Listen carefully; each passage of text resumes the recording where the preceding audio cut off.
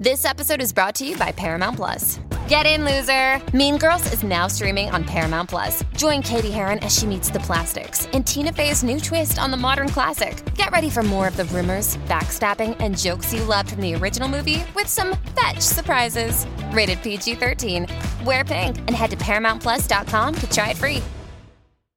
Hello, it is Ryan, and I was on a flight the other day playing one of my favorite social spin slot games on ChumbaCasino.com. I looked over at the person sitting next to me, and you know what they were doing? They were also playing Chumba Casino. Coincidence? I think not. Everybody's loving having fun with it. Chumba Casino is home to hundreds of casino-style games that you can play for free anytime, anywhere, even at 30,000 feet. So sign up now at ChumbaCasino.com to claim your free welcome bonus. That's ChumbaCasino.com and live the Chumba life. No purchase necessary. VGW. Void where prohibited by law. See terms and conditions. 18+. You are listening to the Next Best Picture podcast, and this is our review of Can You Ever Forgive Me? Just these. I don't want the others. Come on, man. I schlepped these all the way here. There's people waiting. You know, you don't have to be so disrespectful. You've actually carried my books here. And you are? Lee Israel. Oh, we have copies of your latest work right over there.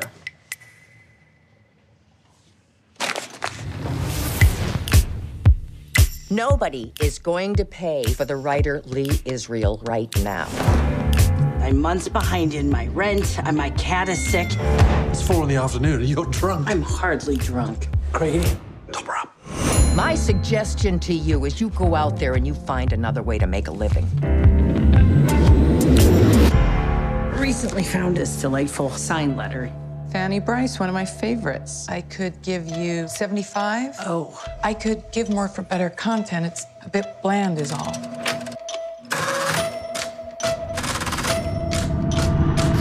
Yeah, I can definitely get a lot more for this one. I mean, the PS makes it priceless. Quite by accident, I find myself in a rather criminal position. What criminal activity could possibly involve it, except a crime of fashion, of course? I'm embellishing literary letters by prominent writers. I love his writing. Particularly clever, don't you think? Caustic wit. This is quite something. These are wonderful. I thought so too. Name your price. You were looking at 1 month's rent. What are we gonna do? Gamble? Shop? Drink? Ms. Israel, I have a couple of questions regarding the last letter I purchased. Uh-oh. What seems to be the problem? People are on alert. Your name's been put on a list. On a list. They're literary treasures. One of a kind. It's my writing. You're impersonating other people. Nobody's buying Lee Israel letters. There have been some forgeries going around. Do you think it's real? Looks that way. Good.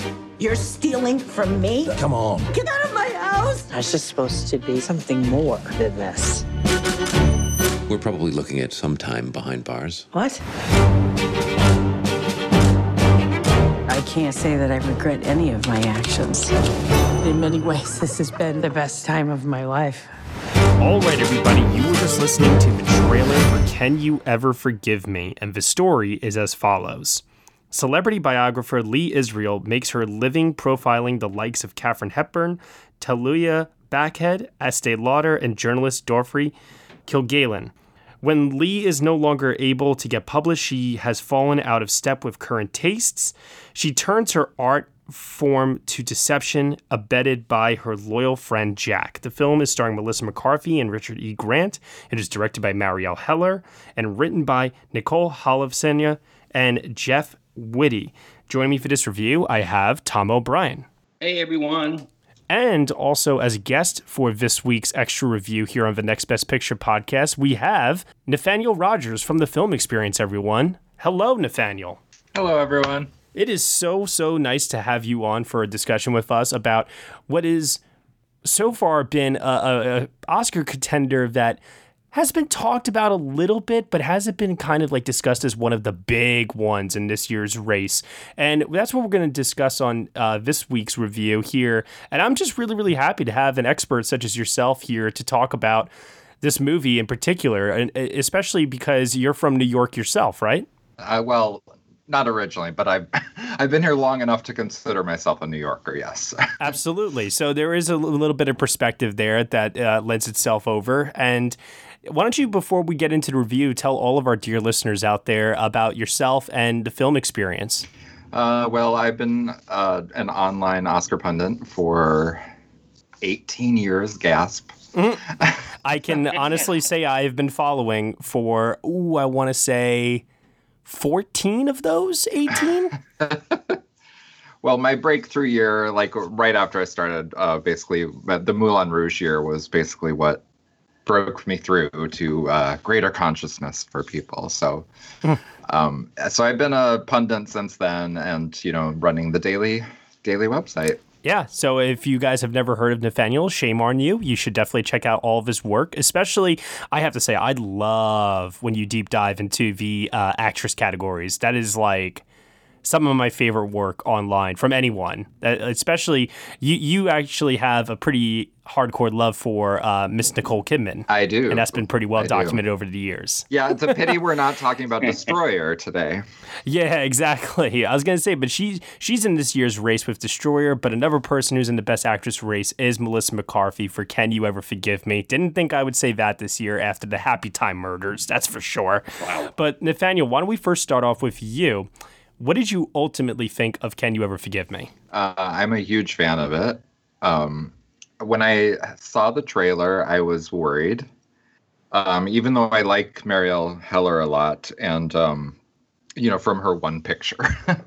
So, there was a good reason to believe it would be good, but the trailer seemed a little flat to me. But I thought the movie was so well judged in everything. The performances, the modulation, the character arcs, everything. And it just was a really unusual picture. You don't normally see movies about, writers who've fallen on hard times that are involved in crimes. It just seemed like a really unexpected story to be told. And Melissa McCarthy and Richard E. Grant are both sensational in it.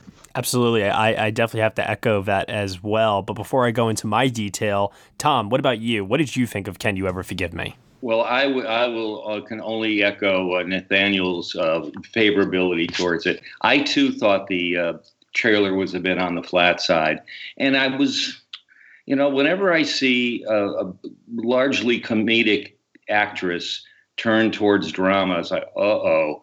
I'm thinking of Bill Murray and The Razor's Edge. I was like, oh, boy, I don't want to go down that route. But so I was so wonderfully surprised at how good McCarthy is in this. She stays true to character. There's no, the film has humor. It's although I have read a few reviews that call it a comedy, and it's hardly that. It's very true to what I have heard Lee Israel's life was like. And there's never any showboating in it by McCarthy. Richard E. Grant can be very big in it, but that's appropriate for that role. He in his own life, Jack was playing a character, bigger than life character as he's trying to bluff his way through life in New York. I think that the Marielle Heller direction is really wonderful. And depending on the Academy's enthusiasm for her, for the film, and Fox Searchlight's publicity machine getting out for Marielle Heller to really make her name familiar, she could get in. I'm not predicting her right now, but I could see the possibility because it's very subtle work, not unlike Greta Gerwig's last year for Lady Bird. It's interesting you say that because that was a question that we received this week on the main show, and it was about Marielle Heller's chances in the Best Director field. And I too cited Greta Gerwig's work on Lady Bird, and also, too, Tom McCarthy for Spotlight, which is one of those Best Director nominations to this day where it's like it's not flashy work. It stages the scenes well enough, and the pacing is everything it needs to be to move the story forward, and it focuses on the direction and the writing. And I can honestly say, I think Marielle Heller does the same exact thing here with Can You Ever Forgive Me? This was one of the breeziest movies I've seen this year, and I was in it from the moment it began all the way up until the ending credits. I was very, very thoroughly engaged with this because there is an attention that is paid to the performances to let them breathe. The characterization is so well done. These feel like real, fully dimensional characters. And the writing is also witty. It's smart. Of course, I think there is a little bit of a slant for critics and journalists that are watching this that get kind of a kick out of, as you said before, Nathaniel, a writer who turns to a life of crime because, their work is kind of down in the dump right now. But, besides that, though, I definitely think that there is a charming quality to this movie that shines through despite how melancholy and damp it can be at times in terms of its just overall mood. And I think that balancing act that Marielle Heller strikes is really well done. Yeah, tonally, it's kind of a marvel because if you really look at the characterizations, it's pretty caustic and pessimistic in its general point of view and in the characterizations. And yet it does have this real, emotional undercurrent that's lovable somehow without cheapening the characters. Yeah, she's a heavy drinker. She's vulgar. She's definitely not what you would call PC. Mm-hmm. That's for sure. But yet we like this character. Yeah. And I think that's equally due to McCarthy and the script by Nicole Holofcener and Jeff Whitty. Jeff Whitty won a Tony Award for writing Avenue Q. And he might have punched up a few of the jokes, even though the jokes here are very few. What I liked about the visual style of it is that it reflects Lee's life. It's all many browns and earth tones, and when she is trying to regain the color back into her life that she had when she was a successful author. So it really kind of was a nice, subtle blend of the look of the film reflecting the state of mind of the character. I really like that. That's a great observation there, Tom. Thanks. It's what I'm dying to see the film again, and it's one thing I'm going to be looking at a little more closely this time. One thing that struck me while I was watching the movie actually was how full of life it was. Not just in terms of the kind of like we said there with the change in the color palette as the movie kind of moves along and how those browns do give way to a little bit more clarity, I guess, in the image. There's warmer light that starts to kind of come through the frame, I would say, in the third act a little bit more so. But the jazzy score starts off kind of down with the piano, and then it kind of just becomes a little bit more breezy, light, and fun. And of course, Richard E. Grant. My gosh. What a dynamic, high energy, just I'm in love with this performance and just how big it feels, but at the same time so human also, Well, I just I've been a fan of his for a really long time, so it's been great to see him, get a role this juicy and big again.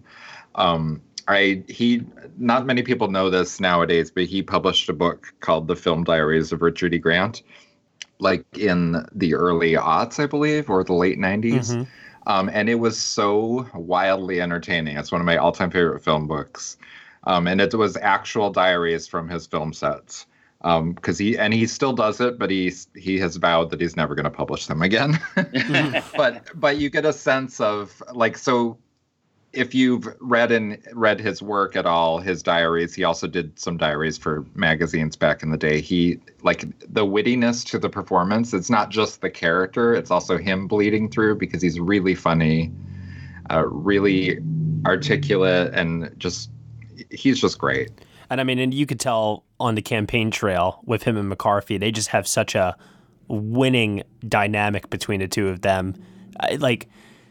I've been saying all season long, those two together in an interview, they're going to charm every party they go to this season, I'm sure. Yeah. How could they not? and their chemistry is up there on the screen. Yeah. They need each other. He's far more than a drinking buddy for her. An actual human being. Isn't that interesting? Because I found it so fascinating to me that he was a character that was... This is how I read it. I read it that he was dying internally on the inside, and he was doing everything he could on the outside to exude life. Mm-hmm. Yeah. And I love how that contrasts against her, where she just feels like a slow decay, like a very, very slow decay. And yet this life of crime, which also is, for many people, another slow decay, because we all know crime is a slippery slope, it in turn brings an energy and a vibrancy to her life, a spark, if you will, that was not so much there before. And she says it at the end of the film, that this has been the time of her life, doing something this dangerous, but also at the same time, her work feeling appreciated. And what it kind of came across as to me is, and I don't know if this is because I just moved to New York, but I think that, just in terms of me putting my own experiences out there, I almost got the sense of, here are two people who are so lonely. And she feels like, she needs her cat, and he feels like he needs her. And there's just like these two people that are in the most populated city where there's just people and life and, things going on. And yet they're so lonely, and yet they can still find each other in that loneliness, even if they don't want to. Because I questioned, early on in the beginning, why is Jack putting up with her? Why does he want to hang out with her? I don't understand what it is. I mean, I will say this, and I can't take credit for this because my contributor, Chris File, who runs the podcast, This Had Oscar Buzz, in case any of you have heard that. Yeah. He said in his review that he thinks this is one of the most honest depictions of gay/lesbian friendship that he's ever seen in a movie. And that is completely 100% true. There's I know that neither of the actors are gay, but there's an authenticity to that relationship that queer people can basically verify to all the rest of you that this is exactly, or not exactly how it is, because everybody's different, but it just reads absolutely how those friendships can be. So because they have this common bond between them, it's able to help him see past what an asshole she can be at times. Right, yeah. Because, I mean, I never got the sense that she ever had a problem with him, other than the fact that she has a problem with everybody. Right. But I could never understand initially why he was putting up so much with her, other than the fact that I at first I just took it as he was just very lonely. Mm-hmm. And his life had taken a turn, and there is this really, really nice theme that kind of weaves its way through the film, that they're not what you would consider old. They're in their 50s, but they're at the turning point where their youth is clearly behind them, and they're entering into this new phase in their life, and they're both kind of contemplating and thinking back on, is this it? Is this all that there was to my life? And is this is what it's become, essentially? Yeah, it makes you think of Patricia Arquette's famous line from Boyhood. Oh, God. I just thought there'd be more. Well, there's a certain light in the eyes of both characters when that friendship is bonded. And it's almost like an opportunity for a new adventure that both of them, I think, had given up on ever having. Yeah. Well, that's interesting, because then I look at the character Anna, the bookshop owner, and I look at how that was maybe contrasted to the life of crime that, Lee Israel decides to go down. Here's another alternative path that she could go down instead to bring that spark and that new avenue to her life, like you were saying there, Tom. But she doesn't take it. Spoiler alert. And I found that to be interesting, because is it because she's jaded and scarred from her past relationship, and she just has a hard time trusting people? And in a life of crime, that's what it's all about, is distrust. Yeah. Mm-hmm. I mean, I would say there's many reasons why people close themselves off to relationships, but I think in this particular circumstance, it's obvious that Jack is able to weasel his way into her life because there's not that possibility of what she's already given up on. I see. Yeah. So her guard is down with him because she doesn't need anything from him, or she doesn't think she does, and vice versa. And yet they come to rely on each other. It's a really fascinating relationship. Yeah, no, it totally is. I mean, when we do our end of year lists and we get to best on-screen duos, these two are going to be right at the top for me. I loved everything about their chemistry. The dialogue obviously helped a lot. This is one of my favorite screenplays of the year, just because of how it has that movie quality to it, where you know you're watching a movie. It's not cinema verite or anything like that. But at the same time, I haven't seen such richly drawn characters in many movies this year as I felt like I saw in this. Mm-hmm. As we embark now to talk about its Oscar potential, I do want to pass it off to any thoughts on the movie that we didn't touch upon. Is there anything at all that we have skipped over that you really feel passionate about, you want to bring up? Nathaniel, let's start off with you. I'm in love with the cat. Yes. I am a crazy cat lady in real life. I love them.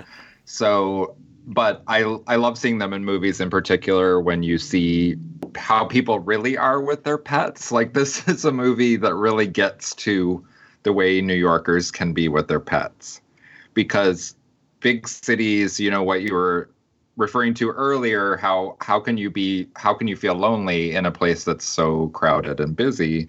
But that is really a problem city people have. Yeah. And they become very, very obsessed with their pets, at least from my experience. Mm-hmm. So I thought that was a wonderful touch in the movie. I think a lot of it is the claustrophobia of it all. You know, small cramped apartments, big, large looming buildings. You just feel so isolated. And while I definitely think that there is a degree of scale given off in this film with that, that relationship that she has with the cat here, the cat almost does feel like a supporting character in and of itself, that when we do get to a couple of key scenes in the movie, it provides Melissa McCarthy some really surprising work that I think we all knew that she had in her, but I feel like we've never seen it before on screen. And it didn't take me by surprise in the way of like, oh, I didn't think she couldn't do this. It just was more of, I'm surprised by how well this is working tonally and just everything else. And like I said, it just goes back again to Marielle Heller's direction of the performance, how the scenes play out, everything. And that courtroom scene is the Oscar clip to end all Oscar clips. It totally is. Totally. She has like, speaking of scripts not being real life, but movie dialogue, and how movie dialogue can be its own reality that's so beautiful if it's done well. And that whole monologue, she's just never been better on screen, period. Now, here's the question I'm going to ask you. Margot Robbie and I, Tanya's courtroom scene, or Melissa McCarthy and Can You Ever Forgive Me's courtroom scene? Oh, that's easy for me, McCarthy. Okay. All right. I just want to know for sure. In any event, man, I agree with you. That's her Oscar clip scene. It has to be. Yeah. Especially considering it's not really a spoiler. It's used in the film's marketing, so they can definitely get away with it, I think. Tom, any other final thoughts? I want to talk about a character that I think is a very big character in this film that we haven't talked about yet, and that's the city of New York in 1991. Mm-hmm. It's a very different city now. You have, Barnes and Noble and Amazon and bookstores like the one you see in this film. They're few and far between, and that whole world of independent booksellers and the side business of having buying and selling celebrity letters it seems so far away, but it's only really about 25 years ago. Yeah, and they keep the action largely to just certain neighborhoods. And I think we're talking about mostly the Lower East Side, except the bar Julius, which is on the West Side. I cannot tell you, full disclosure, how many times I have walked through that door that Richard E. Grant walks through. But even that is a disappearing icon of New York, the neighborhood gay bar. It's where people in the neighborhood went, not the dancing queens from other boroughs or, the Upper West Side. this is where village residents went, and they would have start drinking at 4:00 in the afternoon. And it was always a very friendly, welcoming place.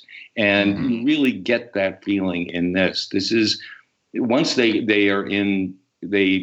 close the door, they're inside, they're safe together. And because they understand each other. And Julius provides that safety zone. And so I must say, I left New York shortly before this period, but I did spend a lot of time in some of those bookstores, and it's a time that has passed, unfortunately. Yeah, I am glad you brought that up, because Julius, I did want to mention that and forgot to, is such a great bar, and it plays itself in the movie brilliantly. And it's still, Julius is one of those out of time places that just doesn't seem to change. Yes. Which is probably why, for those of you who aren't familiar with New York, there's a monthly party at Julius called Mattachine, which is John Cameron Mitchell's party, the filmmaker. And that they play like all totally old school music. And it's just got this, and Mattachine, of course, is the name of like a very, very early gay rights group before Stonewall. So anyway, Julius has all this rich history, and it's right there in the movie, a piece of it. And it was the perfect choice for a neighborhood bar for that movie. Yeah. Yeah, it's a beautiful scene too. It's really, really great. As I now move over to final, actually, no, I don't think I have any final thoughts now. Okay, grade out of 10. So at this point, we're going to move over now to our grades out of 10. Nathaniel, you're the guest here on this episode. Let's start off with you. No 0.5s, has to be whole numbers. Grade out of 10 for Can You Ever Forgive Me? I'm so bad at grading things. I would say an 8 or a 9. Oh, okay. Yeah, that makes sense. I almost never give 10s or A's. No, I'm the same way. I give like maybe one a year. It's like so hard. It makes it terrible because I always imagine like, oh, I'm never going to get my name like in one of those print ads where I'm part of like the many 10 out of 10s that are listed in the marketing because I just don't give them. Tom, what about you? Nor do I. I think the last time I gave a strict A was Mad Max Fury Road. That was one of mine. Yeah. I would probably, because I'm a very harsh marker, give it a very good, for me, 8. And I actually am going to land there as well. For me, it is an 8 out of 10 as well. But the only thing that holds it back just a little bit for me is I could imagine sitting some folks down to watch this. And I could, and like, listen, I don't feel this way, but I could imagine a world where somebody watches it and thinks to themselves, this is very low stakes. She's forging letters and she's a criminal where there's supposed to be stakes with what? Yeah. Like, that's the only thing I could imagine somebody like looking at this and being like, that's like the one thing that because I can't imagine somebody really like sitting down and actually actively despising this movie. It's so charming and so well written and so well acted. Like, what else are they going to pick apart in this? You know what I mean? Yeah. So I can see that, and I know a few people who might, so I won't recommend the film to them. Yeah, well, in any event, though, I think it's a lovely film and definitely wholeheartedly worth recommending. And with that said, as we now move over to its Oscar prospects, this is definitely a very interesting discussion to have because prior to seeing Can You Ever Forgive Me, I was thinking this was a Best Picture contender, screenplay, McCarthy, Grant, and the possibility of Marielle Heller popping into Best Director was there. After seeing the film and still kind of maintaining that same belief, I've had a lot of people say to me, well, why? Where's the buzz for this film? It feels like nobody's talking about this movie. And I want to ask you, Nathaniel, do you believe that there is buzz for this movie for it to land in a category like Best Picture at this time? Well, I mean, that's tricky, but I do want to say that one of the things about Where's the Buzz I find really irritating in general, because people forget every year that buzz ebbs and flows. Exactly. And some movies, it takes them longer to rev up. This is not a big splashy movie. So, had it been opening in December, I would say there would be no way it could get nominations. But it has time for people to discover it and fall in love with it, as we clearly have. Now, I got to ask you about that, because one thing I thought was very interesting about this film in particular, as it pertains to time, like 3 Billboards last year, Fox Searchlight decided to reveal the trailer back in the spring. Mm-hmm.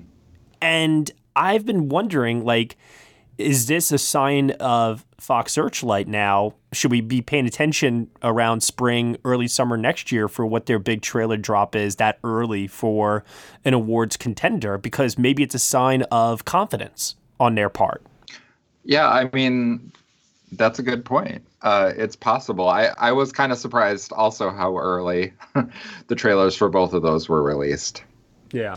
But I think Fox Searchlight's big bet is going to be the favorite this year. Oh, I agree with you. Wholeheartedly, yes. But with everything going on in lead actress and, with who's going supporting for that film, I genuinely, I really wholeheartedly believe this. She's my number 1 slot right now. I think Melissa McCarthy could win for this. Yeah, I mean, she's a former Oscar nominee, beloved by audiences and critics alike when she's not in a Ben Falcone movie.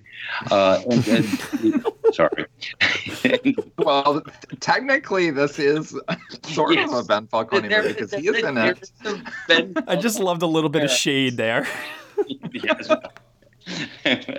But I think that the transformational nature of it, of the reveal of, oh my God, that's Melissa McCarthy, getting that out early, I thought was a really good idea. Yeah. Because people knew this was coming down the pike. And I think because of that, she has survived the Happy Time murders, and which is now off everybody's radar. And the plate is cleared for this campaign. And Matt, I think SNL helps too. Yeah. And Matt, I think that you're absolutely right. These two are going to wow them on the promotional circuit. Oh, good Lord. This is going to be fun. Mm-hmm. So I frankly, I think she's a lock. I definitely think she's a lock for a nomination. The window is, it's tricky, obviously. Gaga is wowing people. McCarthy is fantastic. Obviously, everybody really loves Coleman in The Favorite. I love Coleman in The Favorite. And there's, 10 other contenders for Best Actress? So it's insane right now. That's why locks seem very dangerous this year in Best Actress, because there are just so many valid choices. Absolutely. I mean, we could list them off, and I think we would be here for another half an hour or so. But in any event, Richard E. Grant, how are we feeling about his chances for a nomination? I feel better about that every day. Yeah. Yeah. It's so solid. And I think voters are going to see the movie for McCarthy, definitely. And he's going to be the nice surprise. I agree. Yeah. I think that he is so likable and their chemistry is so charming that they're going to fall in love with him. I would actually say him, Sam Elliott, and Mahershala Ali. I would actually put him with those two as safe picks at this point, to be honest. In honor of Nathaniel, I won't say locked, but we've changed the word from locked to safe. That's right. I mean, it's worth noting that Richard E. Grant has worked with everyone. Yes, he has. Great character actor. He's been around since the 80s. And been in a lot of famous movies, not so much recently, but in the 90s in particular. So the Academy people already know him, but there's no fatigue factor with him because he hasn't been in something high profile like this in a really long time. Yeah. Yeah. The only thing I'm thinking of, though, is Sam Elliott has the same story. Yeah. And that may be true. Is it one or the other? I don't know. Well, I think Richard E. Grant has the juicier part, to be honest, because even though Sam Elliott's got some scenes in A Star is Born, and they are some powerful scenes, don't get me wrong, he clocks in at how much screen time compared to Grant?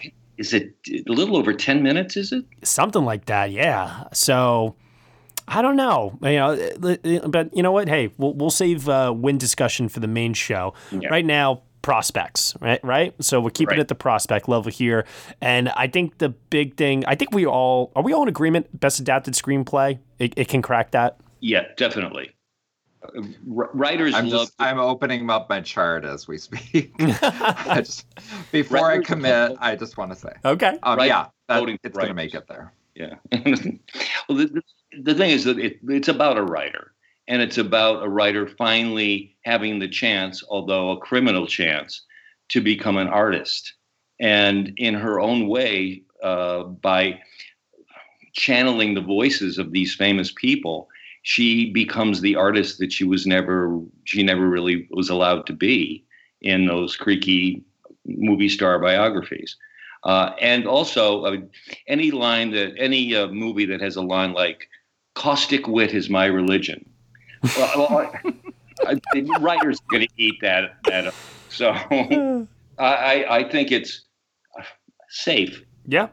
There were a couple of good lines in this. I don't remember the full line. More of it a couple. You're right. But like, I have one written down here. I know I have one written down somewhere. It's something along the lines of, like, I'm paraphrasing here. Like, you could be an asshole when you're famous, but you're not. Or something like that. I don't know. Yeah. Something like that. I think that's a Jane Curtin line, right? Yeah. Who we didn't mention. She only has 2 scenes, but she's great in it. Yeah, I liked her scenes with McCarthy a lot, actually. She reminded me a little bit of Sidney Pollack and Tootsie. Stop being an asshole. You know, and get a job. That's a good one. That's a good reference. Best director, best picture. What do we think? I currently have her on my chart at 12 for best director. Okay. I'm considering moving her up to the top 10, but I want to see how the movie expands. Yeah. In the next couple weeks. It's amazing how people like to talk about how box office doesn't really matter, but yet it does to a certain degree. It does. When it comes to these smaller films, it really does. I mean, it matters in the same way that something, I hate it when people reference this, but it matters in the same way as something like Rotten Tomato scores. It's not so much the number that matters, it's what the number implies. Yes. It's so funny that you say that, because we had a whole discussion about Beautiful Boy and how Beautiful Boy was a movie that, people were considering it in a couple of different categories, but once the Rotten Tomato score came out and some people saw that it wasn't like unanimous across the board praise, then all of the chances kind of shrunk down to Timothée Chalamet, and that's it. And then all of a sudden now, because he's like the only shot for that film, now even he is on shaky ground to get a nomination or not, and people are a little unsure. So with Can You Ever Forgive Me, yeah, I think if it maintains in the 90s, I think there's a strong chance it could crack a Best Picture or a Best Director, nomination. I'm not saying it's going to happen. I'm like you, Nathaniel. I have her in the conversation in the top 10, but I don't have her in the top 5 right now at the moment. I need to see how the general public is going to respond to this movie. But if they respond to it the way the 3 of us did, man, sky's the limit. Yeah. Just for the record, it's currently 99% on Rotten Tomatoes. Well, I will say this. I would love for it to crack a Best Picture nomination. I think it can. I'm not sure, but I think it can. I definitely feel it's in the bottom, somewhere in like the 8 through 10 position right now. But I think that if people, like we were saying, if people love it as much as we love it, it's very, very possible. Otherwise, I think the 3 safest is actress, supporting actor, and the screenplay. Yeah. And among those, I would say, really like looking at the charts as we're talking, I would say it's actually the closest I would say to a lock is adapted screenplay, actually. Yeah. Just because the competition there is not as strong as in the acting categories. Yeah. I actually am a little more optimistic about this. I currently have it at 7 for Best Picture, which, if previous years hold true, it will be just over the line, but we'll make it for a nomination. All right. Well, fingers crossed on that one. We'll see how it all pans out. Anybody have any final thoughts before we go? Please see this movie. It's wonderful. It is. It is. Let's all reiterate that. I'll do my best now. please go to the theater, see this movie. Yeah, please go see this movie, because if it does well and expands well and the Oscar nominations come, you get a lot of TV time with Richard E. Grant and Melissa McCarthy, which you want. Trust me. Boom. Oh, you do. Well said. Nathaniel, it was such a pleasure to have you on for this review of Can You Ever Forgive Me? Can you tell our listeners one more time where they can find you, sir, on the internet? You can find me at thefilmexperience.net, which is daily talk of movies, Oscars, actresses. Those are the specialties. And on Twitter at Nathaniel R. All right. Tom? And you can find me on Twitter at Thomas E. O'Brien. And you can find me at Next Best Picture. Thank you so much, everyone, for listening to our review of Can You Ever Forgive Me here on the Next Best Picture podcast. You can subscribe to us on Apple Podcasts, Google Play, SoundCloud, Stitcher, TuneIn, Player FM, Acast, CastBox, and now most recently on Spotify. Please feel free to leave us a review on iTunes. Let us know what you think of the show. We really appreciate your feedback. And if you're feeling generous, head on over to Patreon, where for $1 minimum a month, you can get some exclusive podcast content from us. Thank you so much once again, and we shall see you all next time.